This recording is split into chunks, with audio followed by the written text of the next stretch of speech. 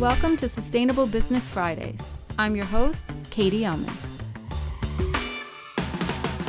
Sustainable Business Fridays is the first podcast of its kind, bringing together students in Bard College's MBA in Sustainability program with leaders in business, sustainability, finance, not-for-profits, social entrepreneurship, and more. Twice monthly, these conversations go live via iTunes and Google Play. This week, Bard MBA Professor of Finance, Kathy Hipple, speaks with Nick Silver, author of Finance, Society, and Sustainability: How to Make the Financial System Work for the Economy, People, and Planet. Good morning, Nick. Thank you very much for joining us on the podcast. Well, thank you very much for inviting me. So I'd like to ask what your background in sustainability is that led you to want to write Finance, Society, and Sustainability.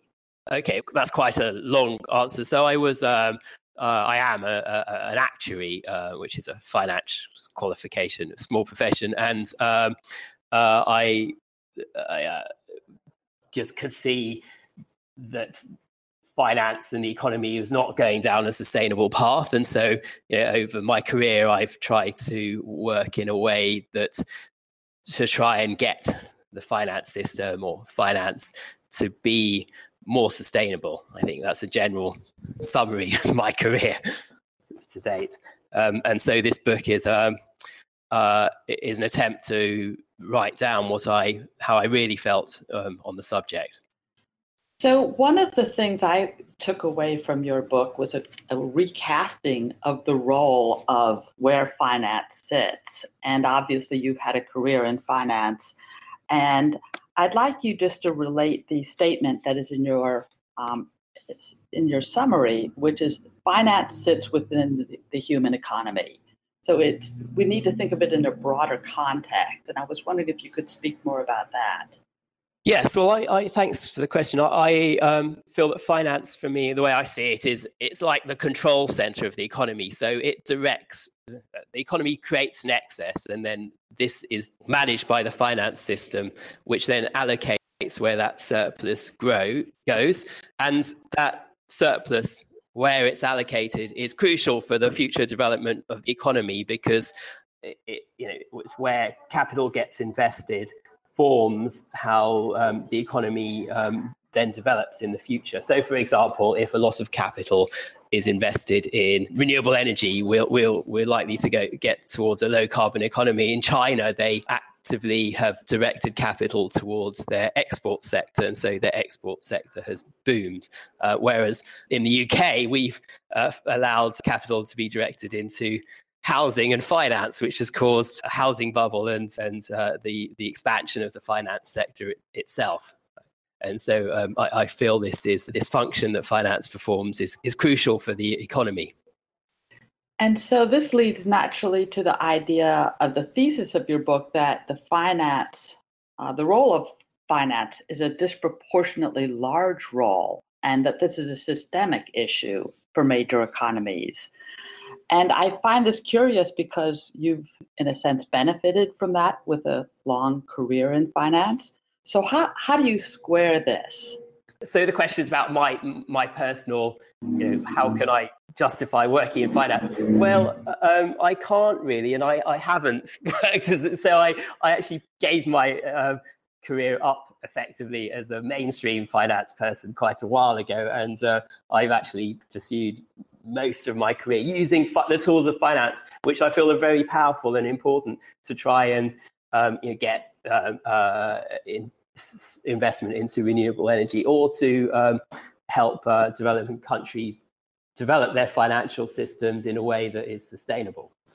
But I mean, I don't want to denigrate people who work in finance, and these were my choices. But I felt I having thought about if I'm doing good in the world, or how I can do good in the world and earn a living, I thought the best I could do is actually use the tools of finance to try and put our economy on a path to sustainability. So does that, so you've used the tools of finance for your work with climate bonds. Can you just say a couple of sentences about that work, and then we'll delve into your book? Yes, of course. The idea behind climate bonds is, if we're going to move our economies to a low carbon economy, right, we need effectively another industrial revolution. So we're locked into the high fossil economy, so high fossil fuel use economy, and to get to build up a new economy which is based on powered by renewable energy needs a huge shift of capital. So the idea behind climate bonds is to create entities, as in climate bonds, which are asset owners, like pension funds and insurance companies, who are the managers of the capital, can invest at the scale that's required to get that transformation. Right? Does that make sense? Yes, it does. Thank you. Would you like to say any more about your work with climate bonds? Well, it also sort of shows how, with the right skills, how easy and ideas you could get change. So it originally started about 6 years ago, where I met up with my co-founder Sean Kidney in a coffee shop in North London, and we said, this is what we need to do. And it seemed to setting up the organisation Climate Bonds, which really promotes climate or green bonds, hit a sweet spot, because there was lots of people within the finance, working in finance, were very keen to support us, because they felt they could use their skills to do something they believed in, to invest in the green economy. And we've got lots of backing from governments and people like the World Bank, because they could see, yes, this is a good tool which works within the finance system, which could do something beneficial, like invest in the green economy. And so, just because I have some understanding of finance and try to apply it in a direction that I felt was necessary, my training allowed me to see this. I felt that I could actually make real change by using these skills. Thank you, Nick. And while doing this important work with climate bonds at scale, you managed to write Finance, Society, and Sustainability. So thank you for that. One of your contentions that there are Potemkin markets in many of the developed economies. So for our listeners who are not sure who Potemkin is, Yes. Could you describe what Potemkin markets are and maybe a little background on who he was? Okay, well, this is an idea a title I made up. So Marshal Grigor Potemkin was the lover of the Russian Empress Catherine the Great, and a legend, apocryphal story maybe, or maybe a real story, said when Catherine was showing foreign dignitaries around Russia or around the newly conquered Crimea, they wanted to show that that the area was prosperous. So Potemkin got his men to dress up as peasants, and they built a mock village, which they travelled around showing the dignitaries this is what Russian villages look like, whereas in fact they were fake villages. So, but my analogy of the Potemkin markets is we look at Wall Street and the big banks and these men staring at computer screens, and we think this is the epitome of capitalism. But my book tries to show that actually, the people who are actually investing in financial markets are actually either governments. They are either things like the Californian state teachers pension scheme or the Abu Dhabi Investment Authority. Those are all the biggest investors are basically government bodies. And the stuff they are buying is often government bonds, right? So the governments are the buyers in the market and the sellers in the market. And then the price. So any shares, for example, Apple stocks are traded because of what the market thinks Apple will do, but actually assets as a whole, financial assets as a whole, the most important price is the interest rate, and this interest rate is set by a government body, the Fed, the central bank. And if I talk to lots of my friends in the finance, who are investment managers, what do you do? They spend most of their time worrying about what the Fed is going to do, right? So I think, well, these apparent epitomes of free markets, how can this be a free market when the buyers, the sellers are governments, and the setters of the price are also governments? So this then goes on to another thought, which is, well, if government and society are actually using these financial markets, are the financial markets doing what the governments and society want them to do? Because if they were free markets which had just sprung up off their own accord, right, then they have a right to exist because they form themselves. But if they are actually the creations of governments or government entities, then you have to ask, is this the best way of doing whatever governments are using them to do? So leading to the oversized role of finance and perhaps the idea that they're too influenced by government, what is the other primary critique of your book? It seems to me that it is the hegemony of traditional financial theory, which is that markets are efficient and markets will naturally maximize shareholder value. And why is this problematic in your view? Well, so I've just explained how actually these financial markets are not free markets, right? And then we have all these theories about based on the fact that they are free markets, right? So, and the theory goes that if you have a free market, then everyone is as well off as they could possibly be because the free markets are efficient. So if I save money for my pension, I put it in this free market. It's managed by private profit maximizing companies, and they find the best use of this money. So the users of the best users of capital get the capital because we're a free market, right? But if my contention that actually this is all the governments are setting the price, then how do we know if this is efficient, if this is an efficient market? So this is all a bit maybe it seems a bit abstract, but in reality, if we then drill down to reality, how decisions are made, if you are an asset manager,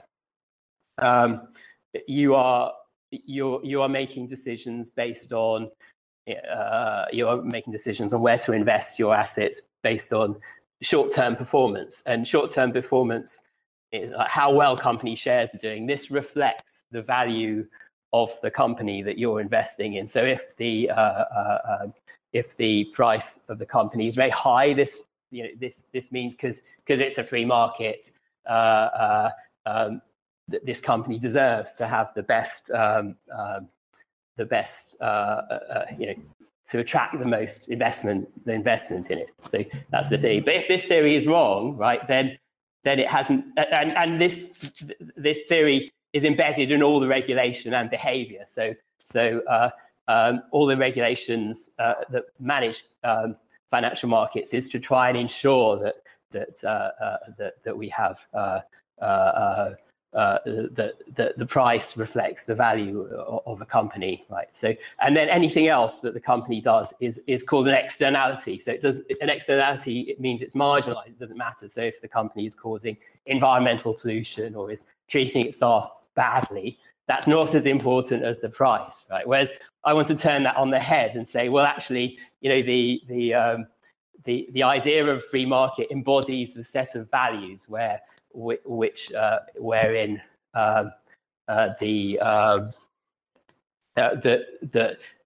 capital is being allocated efficiently, but this value isn't correct. So we might like to think about another set of values which we would like finance to embody, because if it's embodying one set of values which is not correct. We can't do worse than that. We need to think about which values, what our values as a society are doing, and what our values as a society are, and how we would like finance to promote these values. So you're suggesting that we haven't been as intentional about the ethical basis for our current financial system, and we ought to be. So what would you have us move toward? Yeah, so just on that first point, the ethical basis is crucially important because, for example, people who work in Wall Street think that, my job is to make money, but that is based on this intellectual theory that by them making money, they're making everyone else better off, right? But if that set of values isn't applicable, then they're not. Them making lots of money is not necessarily justified. So, what was the second half of your question? So, how do we get a new ethical basis for our financial system? Well, I think we need to, as a democracy, to decide on an ethical basis on what we want our future to look like, basically, because the financial system is allocating our assets, and that causes our economy to develop in a certain direction. So what direction do we want our economy to go? And the second is this point about my point about the Potemkin markets, that the financial markets didn't just spring up independently. They are, the products of governments. So it's the governments have set them up on the basis of one set of ethical values, right? And so this needs to be made explicit, because I imagine an objection to my ideas is, but we shouldn't be talking about ethics. And I'm saying, well, you are, because there's this, the whole framework of the way the finance system works is based on a set of ethics, right? So you can't there's not such a thing as, let the market decide, right? Because that in itself is an ethical, you're making an ethical choice in that statement.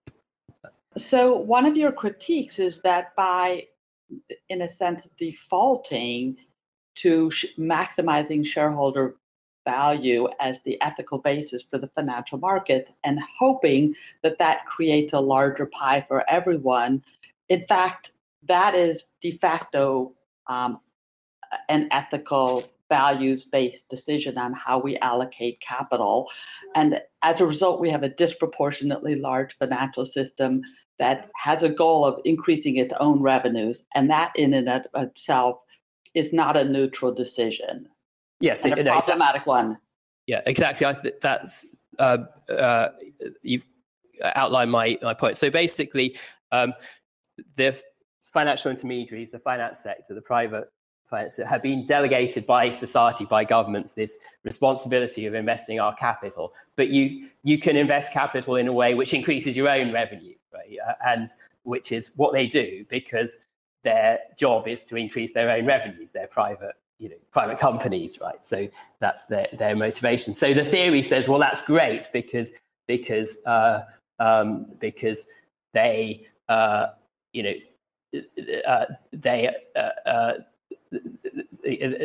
in their maximizing their profits, everyone is better off. But I'm saying that this is not the case. By them, you can easily allocate capital, which then increases your own revenue, and much of this can be a sort of Ponzi scheme where finance reinvests money in finance, and therefore increases its revenue. Now, if you look at the economy as a system, you might say, well, if finance sector increases its own revenue and pays its staff very highly, does that actually matter? Well, actually, it does, because finance intermediates between the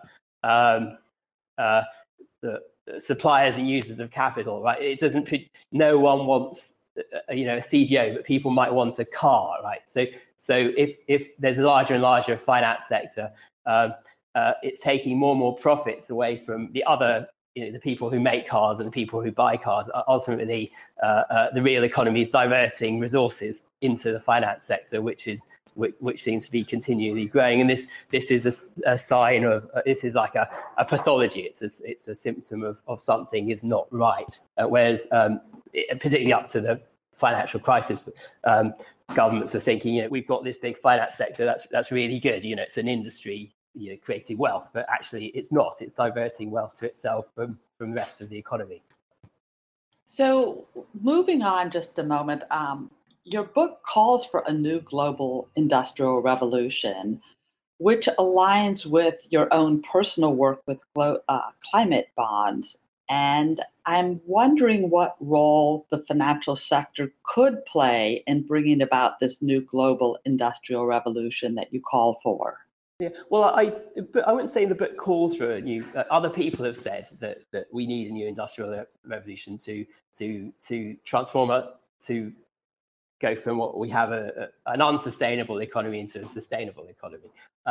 And we know actually the thing about finance, not so much in the book, but in this interview, I've apparently denigrated it. But finance is very powerful. It actually does a lot of things well. So, for example, the payment system works, or you can buy insurance, or if you put your money in a bank, you think it's not going to disappear. These are all things that lots of people in the world don't have access to, right?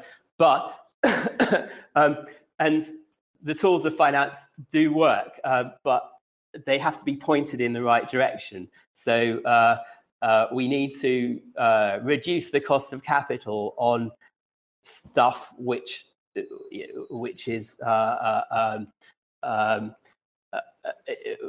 which will lead to a sustainable future. So, for example, one way we could do this is if you save for a pension in the US and the UK, the government gives you incentive. It gives you a tax incentive, right? But it doesn't say what you need to do with that money. And one of my proposals is to say, well, you only get that tax break if your investment is used for good stuff. Now, it's not up to me to decide what good stuff is. It's up to the government or society to define what is good.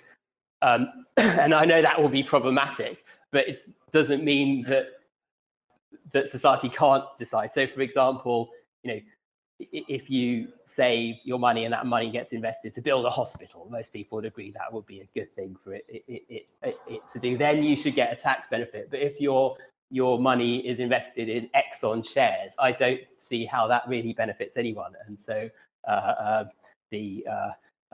you shouldn't get this tax benefit or incentive to save in this way, which is what currently happens. Interesting. So as you point out, you're not a critic of the whole financial system in a blanket way, but you're calling for a change. And one of the points that you've made is that some of the work in financial services just seems to be socially useless.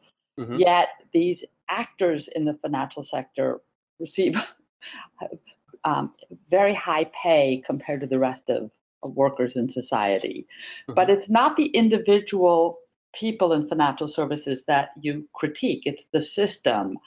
So if people want to pursue careers in finance, how can they do work such as you're doing, work for the good, yet applying their finance background? What specific pathways might be available to them? Well, if a young person was setting out on their career path and they wanted to, what should they work in? I think that working in finance is a very good thing, a skill to learn, right? And in any, I think I would start out with projecting on a young new graduate, right, who's starting a career. I would work in finance, in really any of the aspect, in any of the expressions of finance, like a fund manager or investment bank, but then with a critical perspective. So try and have your eyes open and say, well, what is actually this doing? What I'm doing? What is it doing? What good is it doing? What good could it do? And I think the thing about the finance system is an incredibly complex beast. I only understand little bits of it, really. And any part of it, the tools within that part could be used for to help us move to a more sustainable future, I feel. So it's kind of really up to the individual with one, tools, and two, a critical thinking mind, right? And I actually think if you just want to make money, having a critical thinking mind is actually very useful. I'm sure Soros or Warren Buffett have critical minds, right? And that's how they've made lots of money. But if you want to use the tools, I think you need to learn the tools and then understand what they do and what they can be used for. Excellent advice for the Bard MBA students, among many others. And one final question, there's an emerging role of fintech, and you reference it throughout your book. And could you say more from your vantage point of having had a career in finance? Is this potentially transformative for the good, for the bad, hopes and dreams for that sector? Well, I think it's potentially transformative. I even think, I'm pretty sure it is. And one of the things it's going to do is it will reduce the size of, it will replace many jobs. For example, if you instead of humans managing money, now a computer can do it for a fraction of the price. So you don't need all those expensive people. So there will be, and there is a kind of reduction in jobs in finance. But it doesn't necessarily, and some forms of fintech are actually kind of inherently disruptive and could be like pro people who have not got access to finance. So, for example, peer-to-peer lending, where you cut out the bank and you lend directly to another individual. It might be easier then for poorer people, for example, to have access to this form of finance. In fact, it was kind of invented in developing countries. But it doesn't necessarily mean that the outcome will be better, right, from a societal sustainability point of view, because in many areas of technology, you have a winner takes all. So you have like Uber, who dominates, or Airbnb. You only have one company, so you might then end up with one or two enormously big and powerful entities who control the marketplace, and there's no reason that these entities will be any better or worse than Goldman Sachs or Morgan Stanley. So there will be change, and that change gives an opportunity to people who want to direct the system, but it's not inevitable that things will be better or worse. It will just be different. Right? Thank you, Nick. Any parting comments that you'd like to make before we pass this back to Katie? Well, look, just first of all, thank you very much for interviewing me. And I just didn't really say that the motivation behind the book was after the financial crisis. I thought, well, and this was a clear case of where this is the government. This current system exists because of the goodwill of governments who bailed it out. So the governments bailed it out, and then they try to recreate exactly the same system as before with a few modifications. I thought, is that really the best we can think of? Surely if it's a free market, fine, but then it's failed, so it doesn't need a government to support it. But it's like, well, what do we really want to? We've got an opportunity here to decide what we really want finance to do, and we haven't taken it from a lack of imagination. So my book critiques the current system, why it's not right, and I have some suggestions of answers, but I want to almost throw it out there and say, look, the current system doesn't work very well, but it's got good points to it. We have to decide what we want out of it. It's not really up for me to decide. It's up for society or to debate this. So I think that's my parting shot. Finance, Society, and Sustainability is available for purchase at palgrave.com and on Amazon. You can learn more about the Climate Bonds Initiative by visiting climatebonds.net. Follow Nick Silver on Twitter at Nick_Silver1. Join us on November 17th for the next Sustainable Business Fridays, when we'll be speaking with Kim Falkenhayn, president of Okabashi Shoes. Bard MBA in Sustainability. Lead the change. Learn more at bard.edu.